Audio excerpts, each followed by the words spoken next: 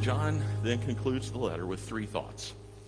Those three thoughts then provide for us our outline for this morning. So let's begin with key point number one. Key point number one is this. John assures us that we can know that we have eternal life because God himself has borne witness of Jesus. Let me say it again. John assures us that we can know that we have eternal life because God himself has borne witness of Jesus. Let's pick up at verse 6 and we'll read through verse 13. This is he who came by water and blood, Jesus Christ. Not only by water, but by water and blood. And it is the Spirit who bears witness, because the Spirit is truth.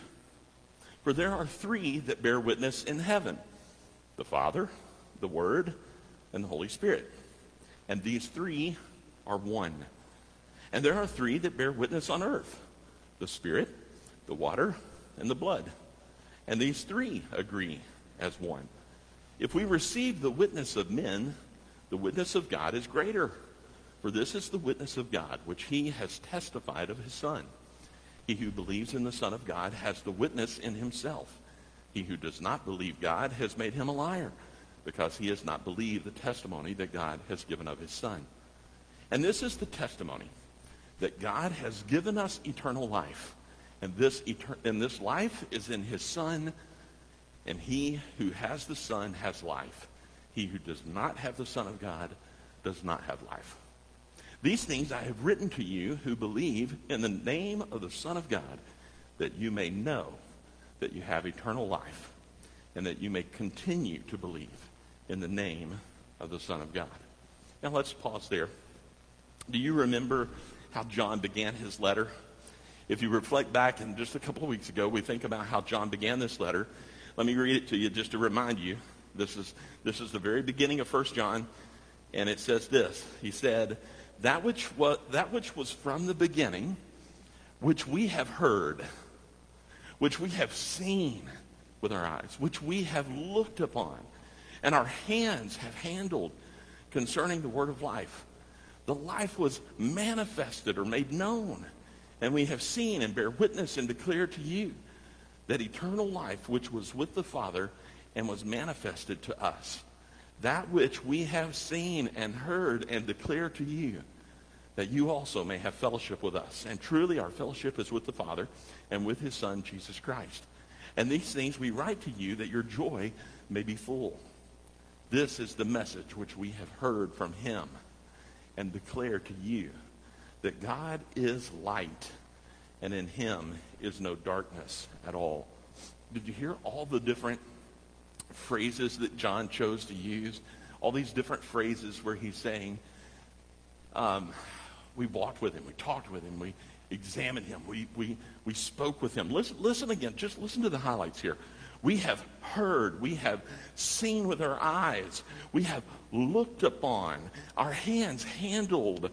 He was manifested, made known. We have seen, we bear witness, we declare it to you. We have seen, we have heard, we declare. He has manifested himself to us. The things which we have heard from him, we declare to you. You hear it over and over and over. He's saying, listen, we've seen it with our own eyes. Our own eyes. We encountered him. We talked with him.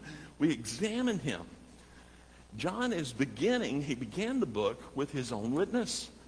He's saying, listen, I bear witness to these things. I saw it firsthand. And then here's what he's doing. He appealed to the reader based upon his apostolic authority. The fact that he was an apostle. He is saying, I was there, I saw it, and I'm declaring it to you. And now in chapter 5, here's what he does. He shifts gears and he declares this. Don't just take my word at it. Don't just take my word. Don't just listen to me. Even though I saw it, I declare it. I've done all this and God manifested. He said, don't just listen to me. Don't just listen to my word. God himself bears witness of the same things that I'm declaring to you. And that's what he's saying in chapter 5, right here in these verses. He said, listen, don't just take my word for it. I have reason, and I've seen him, I've handled him, I've examined, I know. But God himself even affirmed. Look again at verses 7 and 8.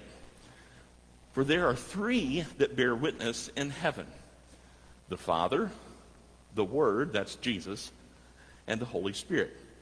And these three are one. If you've ever wondered, does the Scripture clearly teach the doctrine called the Trinity? There it is. There's one strong, solid example within the Scripture that God the Father, God the Son, and God the Holy Spirit are, in fact, three in one. And then look at verse 8.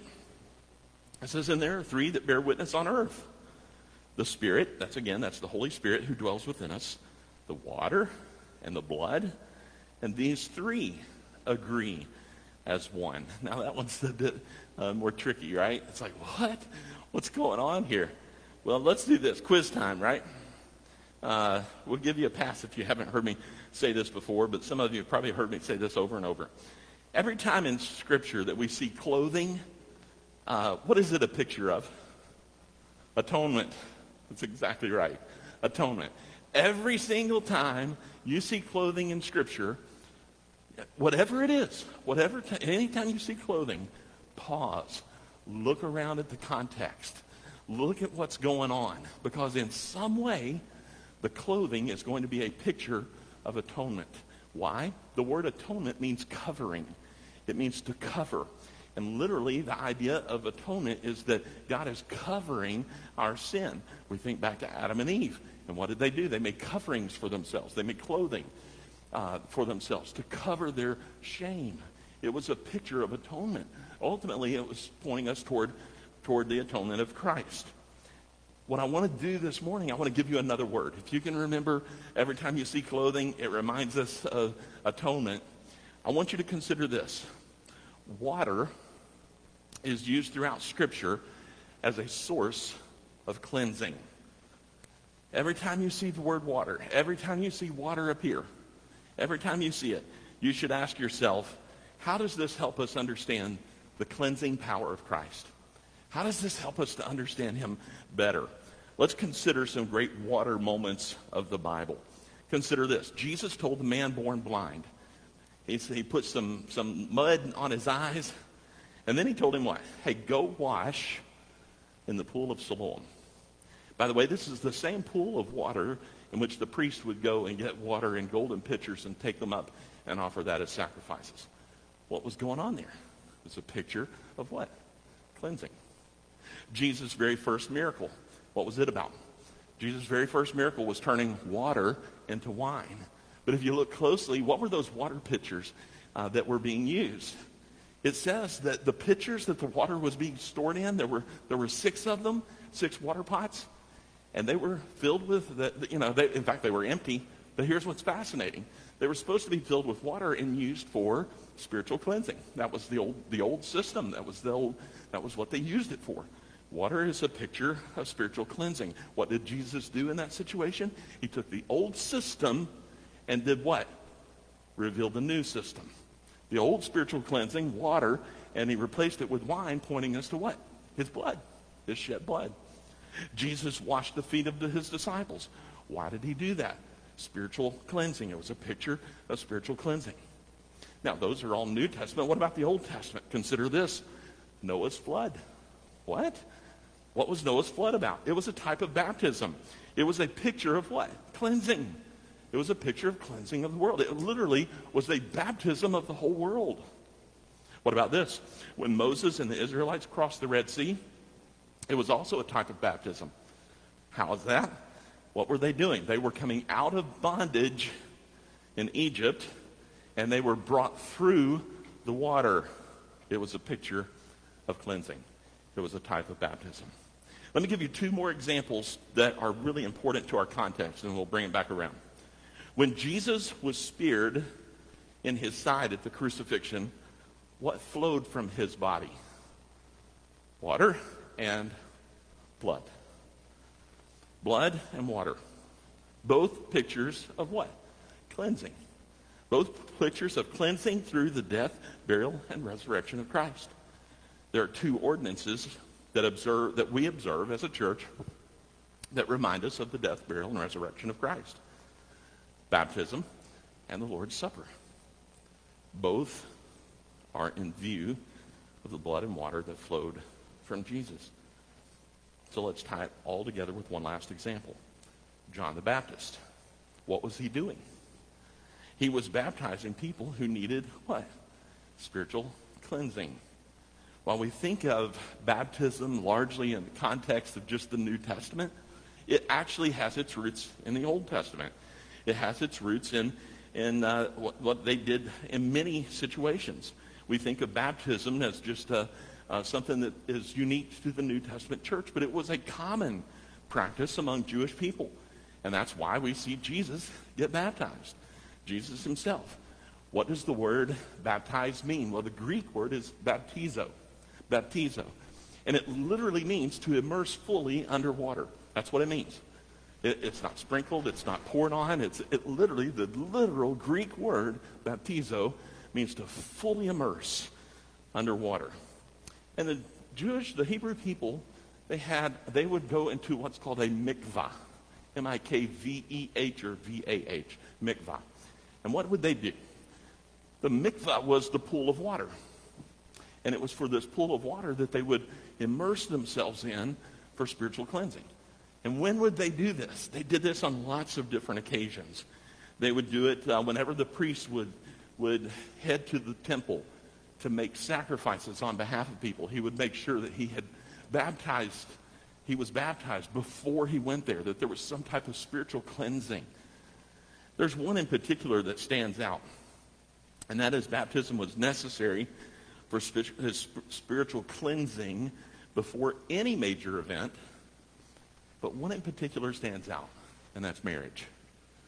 Every single time someone would get married, the bride and the bridegroom would each get baptized. They would be fully immersed in water as a symbol of spiritual cleansing before they were baptized. So the baptism, in fact, there's a whole connection there with the evangelistic process, right? We accept Christ. We accept his proposal to become the bride of Christ. And what's our first step of obedience? The same thing it was in the Jewish tradition, and that is to immerse ourselves and to accept that proposal. So baptism, the baptism specifically of Jesus, serves as a witness to Christ and his incarnational ministry as he came into the world. Why? Because a trusted and respected prophet named John the Baptist affirmed Christ as the Messiah. Keep in mind, John the Baptist was the son of well-known parents. His father was Zacharias. Zacharias was a descendant of King Abijah. He was the fourth king of Judah. In fact, this means that he was a descendant of none other than King David himself. So that's a pretty significant heritage. That's a pretty significant lineage that we have here. That John the Baptist came from the lineage of King David. So he was well known. His mother, Elizabeth, she was a descendant of Aaron. Aaron. I mean, that's pretty significant. We've got two people, the parents of John the Baptist, and then John the Baptist himself was well-respected prophet. He not only baptized Jesus, but he pointed people to Jesus as the Lamb of God. And it was at the baptism of Jesus that God the Father spoke from heaven, and he affirmed, "This is my Son in whom I'm well pleased." It's also at the baptism of Jesus that the Holy Spirit descended upon Jesus like a dove. So what do we see? We see that there is a witness called water, a witness on the earth. What is that water? It points us to the very baptism of Jesus and how his baptism is a testimony of his incarnation, of his coming into this world. Pretty incredible. In fact, again, John is saying, don't just take my word for it. Consider this. All the circumstances around the water baptism of Jesus does what? Points to the legitimacy of his ministry and who he is. Not only that, the crucifixion of Jesus does what? It makes the same claims. And that's where we get the blood, the idea of the blood. So the Holy Spirit, the baptism of Jesus, the crucifixion of Jesus are all what? The Apostle John says they're all in agreement. they're all in agreement. They're all pointing us to and affirming the ministry of Jesus. These three are in complete agreement with one another. And that's a beautiful picture.